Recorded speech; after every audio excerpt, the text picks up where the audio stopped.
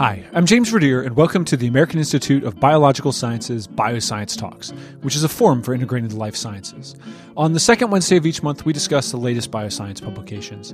And as a reminder, if you'd like to read more, point your browser to academic.oup.com/bioscience. And before we get into today's show, I wanted to give you a quick preview of an upcoming special episode. I'm very excited to announce that at the end of this month, I'll be attending the 33rd annual meeting of the American Society for Gravitational and Space Research. Their mission involves looking at the effects of gravity and also the lack of gravity on physical and biological systems. Their annual meeting brings together the leading researchers in the field, and I'm looking forward to getting the chance to talk to them. So we'll be doing interviews on things like the International Space Station, microbiomes in space, and plant growth on Mars, as well as things like human survival of stratospheric jumps. So it should be an absolutely action-packed show, and AIBS is proud to partner with ASGSR in putting together the episode for you. I'll include a link with more information in the show notes, and I hope you'll look forward to it as much as I am. And moving on to today's show, I'm joined by two researchers. They're Dr. Mary Blair, who's with the Center for Biodiversity and Conservation at the American Museum of Natural History in New York, and Dr. Ming Lee, who's a lecturer at Vietnam National University and also a research associate with the American Museum of Natural History. They joined me to talk about wildlife trade, and in particular, a framework that they've developed to allow interdisciplinary teams to bring the wisdom of multiple fields to bear in studying the trade of wild organisms. So without further ado, I'll let them explain, and let's get straight to the interview. Dr. Blair and Dr. Lee, thank you very much for joining me today. Thank you for having us. Yeah, thanks for having us. It's great to be here. Okay, before we dig further into your article, I was hoping you could give us a brief overview of wildlife trade. What do we mean when we say that term, and to what does it refer? Sure, I can start, and Ming can chime in as he sees fit. Wildlife trade, it refers to the trade of animal or plant parts and products or whole animals. It is one of the most profitable illicit trades, internationally speaking. It's the third most profitable behind weapons and drugs trades in the world. Yeah, and I think it's one of the most profitable trade, as Mary said, and it's worth about from 10 to 20 billion US dollars. Wow, that's an enormous amount of money. I was hoping you could tell us a little bit about the current regulatory framework for the management of the wildlife trade. Kind of at what level, international or national, is that generally managed, and in what ways has it been successful or unsuccessful? I think it's it's very tricky, and the things like a government usually, for example, like in Vietnam, we kind of historically we are the export country. We mostly export products from within the countries to neighboring countries like China, and then some further away, Taiwan. And recently we become like a hubs for many other products from other countries. And also very over the last 10 years we become like a consuming country as well. So I think it's complicated for the law enforcement and for other agencies to see the evolutions in a short period of time, through so many different steps, and so I think it's very challenging for the government agencies, and also because of a lot of shortage in resources, both in terms of capacity and also in terms of financial capacity as well. Yeah, and if I could add to that, I mean, I think Ming captured this well, but there's, it's an extremely complicated trade. We're talking about any wild animal or plant that is being exploited for human use. There's such a huge diversity of things that could encompass. And people might be using these things for very different reasons in different places, and might be, especially at different scales as well. So, and that's indeed one of the major challenges that we're trying to address in this paper is how do you approach doing research on such a complex system where extremely different drivers of the trade might be going on at the same time in different places and at different scales, spatial scales, for example, at the local scale versus the international scale. And how does that match up with the very different policies and governance activities that are going on at those different scales? Okay, so we've got this sort of multi-scalar problem that has many, many moving parts. And you developed a framework to sort of help people understand that. And I'm wondering if you could just give us a little bit of a clue into how that framework works and how you developed it. So what we've done is adapted Elinor Ostrom social ecological systems framework specifically to study wildlife trade. So we've highlighted and adapted some of the variables that she mentioned to be especially useful for wildlife trade. And then we've taken it a step further to think about how the framework can be used to iteratively explore variables from different disciplines to come to research questions and hypotheses and question the assumptions that might be made in different disciplines. And maybe I'll talk about that for a minute before I get into the specifics of the framework. So this is really important because as biologists, as natural scientists, we make some assumptions at the outset of our work about, for example, our own objectivity as observers of the natural world. We often make assumptions about transferability. So, for example, that what we observe in one place, whatever relationship that might be, we can transfer to another place under certain assumptions. We often make assumptions about scalability, that what we observe in one place, we can then scale up to a larger spatial extent or area, or across time scales, for example. And especially when we put those assumptions into dialogue with data or questions that might come about through sociocultural anthropology, for example, we are forced to question those assumptions. And so that can be extremely helpful, especially in this case. So to go into our framework, Elinor Ostrom's social ecological systems framework has 4 main components: resource units, resource system, the governance system, and actors. So we've characterized wildlife trade in a similar way. So in a wildlife trade system, you can think of resource units as the traded species in question or their populations, and they could be measured using biological data such as genetic data or our ecological survey data. They could be measured at various scales from local to global. And that's something that we've added here as a more kind of explicit measurement of different spatial scales because of how important we think that dimension is to wildlife trade. Next, we can look at the resource system. This is similar to what Elinor Ostrom talked about. So we can think about if this is a forest-dwelling species like the slow loris, we can think about forests, we can think about agroforests, and we can think about accessibility to forests, for example, with roads and dam construction, etc. And those could be characterized again with biological or remote sensing data, for example. We also look at the governance system component, and in terms of wildlife trade, we're interested here in global treaties like the Convention on International Trade in Endangered Species. We're interested also in protected area management strategies and how the protected area managers interact with provincial governments as well as local police. So who does the enforcement of laws at what scale, for example. And finally, we turn to actors. Why are people engaging in trade? Who is engaging in trade? At what point in the trade chain are they engaging? Why are people buying versus hunting or selling? And this is a really one of the most important and challenging parts of our system.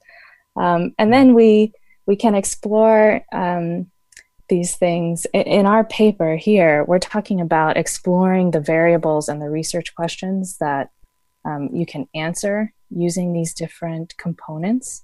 But you could, once you have the data for an entire system, you could go through and, if you wanted to, mathematically model how they interact and the outcomes that come to be, for example, through a systems dynamics model. Well, we're arguing here that just articulating the framework itself, bringing different disciplines together, allows you to question assumptions and better characterize from the beginning of your study the system at hand. Did you want to add anything, Ming? I just want to add that in the original framework, from Elinor Ostrom, she has been criticized because it's that's the original one come from social science, so the ecological component is pretty much ignored in the system or in the framework. So I think we both come from evolutionary biology. So I think we are able to add additional information or methodology to the ecological component of the framework, and I think it's worked pretty well in our case. That sounds great. And so it sounds like the value of, taking this sort of iterative approach is that you get to encompass and bring in all of the different disciplines, so that you're not overly reliant or subject to the presuppositions or assumptions of any one. Exactly. And as you can imagine, that's a challenge. And I wouldn't advocate that one person, like a PhD student, should probably not embark on a study and try to effectively get a PhD in all of these different disciplines, right? This is really a framework to implement in a team of interdisciplinary researchers from the beginning. And it takes a special group of people to be able to really interact in this way and go back and forth with open-mindedness and respect for the different disciplines, as you might be able to imagine. Okay, and why don't we then take a moment and look at the ways in which a team like that might work together. So if there's an exemplar species we can use, I know you wrote about the slow loris, that would be great. But kind of how does all that come together? What sort of data are being compiled and used to gain that sort of interdisciplinary view of a species trade? Yeah, if I can just summarize for the slow loris, I think where this really became apparent to us in doing the work. We actually started the project with the slow loris with the intention of clarifying their phylogenetic relationships, molecular phylogeny, and how many species there are. So we started this project from that perspective. And I can add a little bit more detail and then come back to summarize. So the slow lorises are nocturnal primates. There are between 8 and 11 species recognized right now, depending on who you talk to. And they're distributed from Bangladesh through mainland Southeast Asia and into insular Southeast Asia, so in Malaysia and Indonesia. And these animals, there aren't many people who study them. So compared to other primates, they're pretty small. They're nocturnal, so it's harder for people to go out and study them. When we go looking for them, Ming and I were literally out all night, which Ming is used to because he's a herpetologist, but it was a big shift for me. I used to study diurnal monkeys, squirrel monkeys in Costa Rica for my PhD, and so going out all night was a challenge at first, but I grew to really like it. And especially I love finding snakes and spiders and stuff. That's pretty awesome. But anyway, so not many people study them. And it seemed like anytime anyone started going into the genetics or morphology, they were finding new species. So there's definitely undescribed diversity in this clade. So we went into a study of slow lorises in Vietnam to clarify if there is additional genetic or evolutionary genetic lineages in this group, as would be consistent with a lot of other vertebrates in Vietnam that have different species in the northern, central, and southern parts of Vietnam, which relates to well-known zoogeographic barriers and climatic gradients. So we went into that with that in mind. And as Ming mentioned, we ended up by using museum specimens and a wide range of genetic samples from our field work across the country with this amazing reference database that could pinpoint the origin of slow lorises that were confiscated in trade. So from that database, we easily found several animals that were confiscated in the north that originated from southern Vietnam. We got funding from the National Science Foundation, and then Ming got complementary funding from USAID, the Peer Science Program, to expand our work to include a more interdisciplinary aspect. So starting to do semi-structured questionnaires with people to understand their motivations to engage in trade, as well as ethnographic in-depth interviews with key informants, so people that directly work in trade. And this took place over several years. As you can imagine, it takes a long time to gain trust, especially for the informant interviews. So we had what we thought was a clear picture from the genetic information that there was a northward trade from South to North Vietnam, which then probably went into China and other places from there. And this is consistent with what people have found for trade of other species. But once we started analyzing the interview data, a lot of people were talking about trade from central Vietnam to the south, and then out to other places in the south as well, other countries like Taiwan, for example.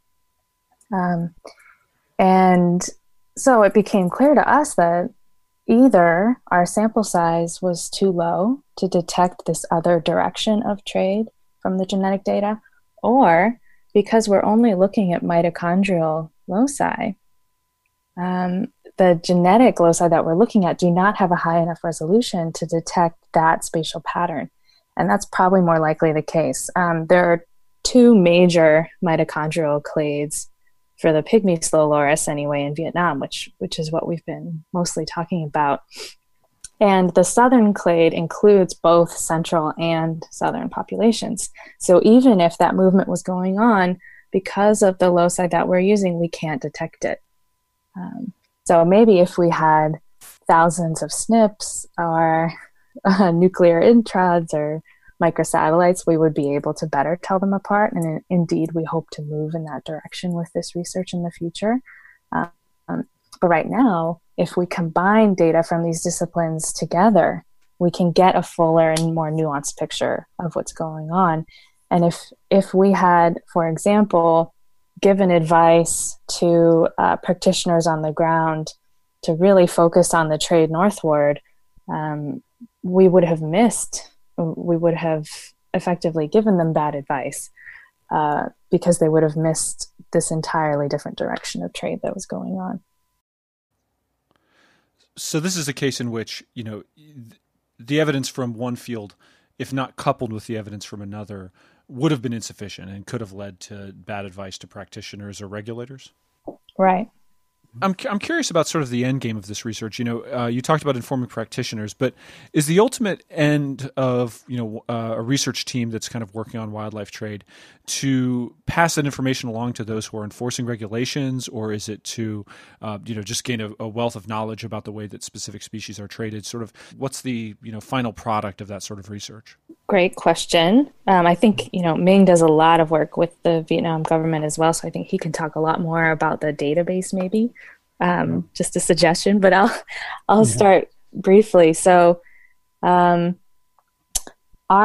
museum, the American Museum of Natural History, has been working in Vietnam since 1995 and since that time, even though we've been focusing on scientific research, mostly multi-taxon biotic inventories, we've always done that research with the aim of supporting conservation activities and actions on the ground. So in the 90s and early 2000s, we were providing biotic inventory information to help establish protected areas.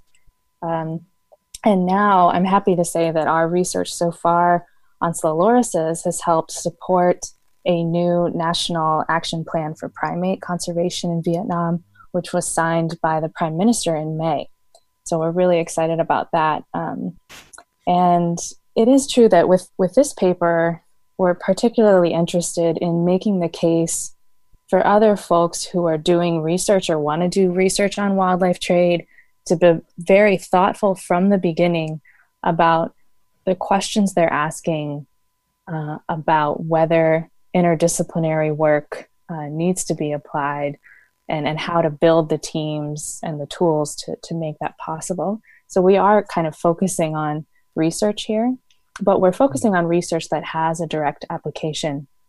And indeed, our research can help to target hotspots for enforcement, and it can help really think about where the gaps are right now. So, for example, most enforcement right now happens at local scales, at protected area locations, for example. It happens at the source.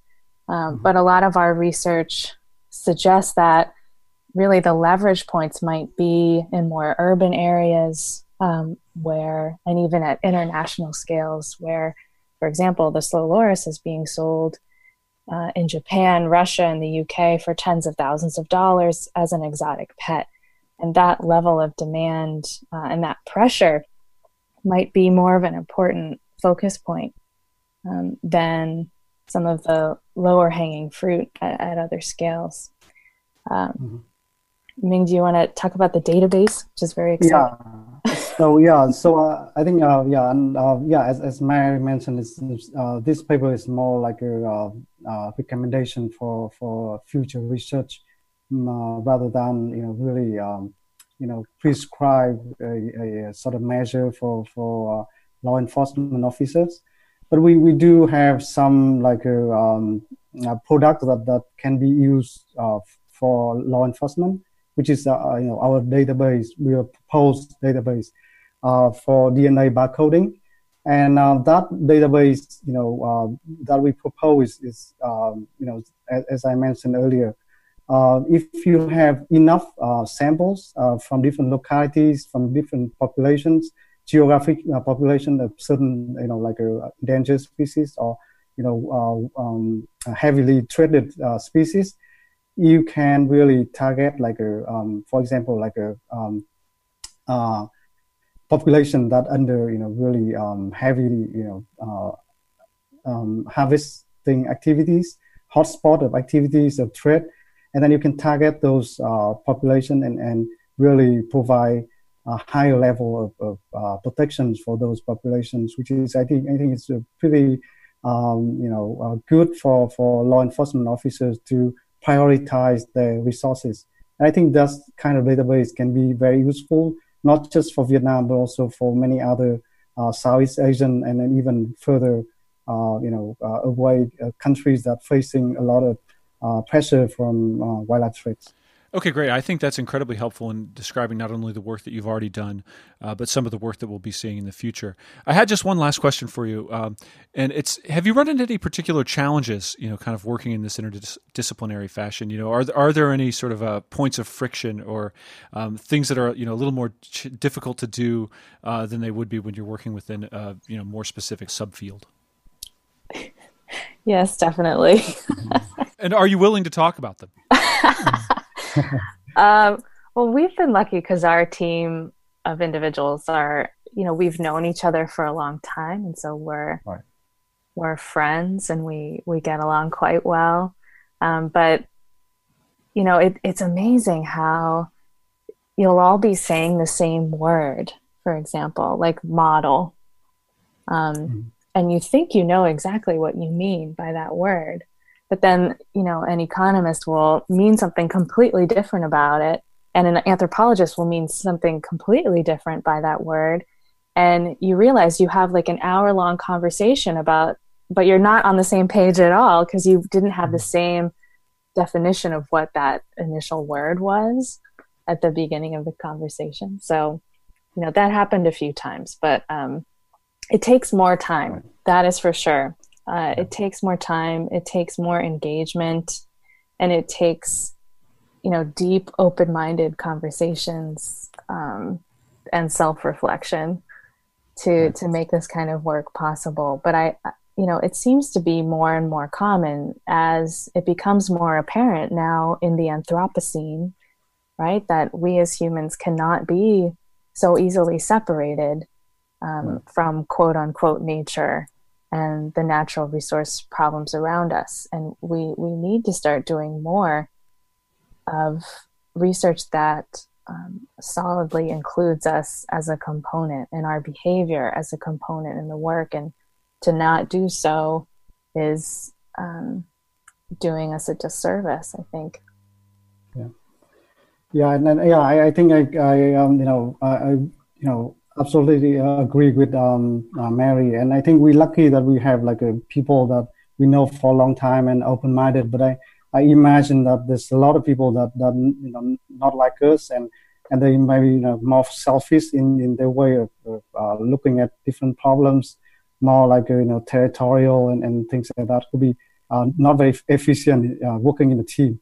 And I also think that, this kind of work would be like, or similar, which is not talking about our work, but, similar work should be like more common in the future, because to tackle, global change and, complex problem like climate change or wildlife trade, the things that, involve so much, things around us and need really like an interdisciplinary approach. I think people should work more with each other and then sharing more with each other to in order to be successful.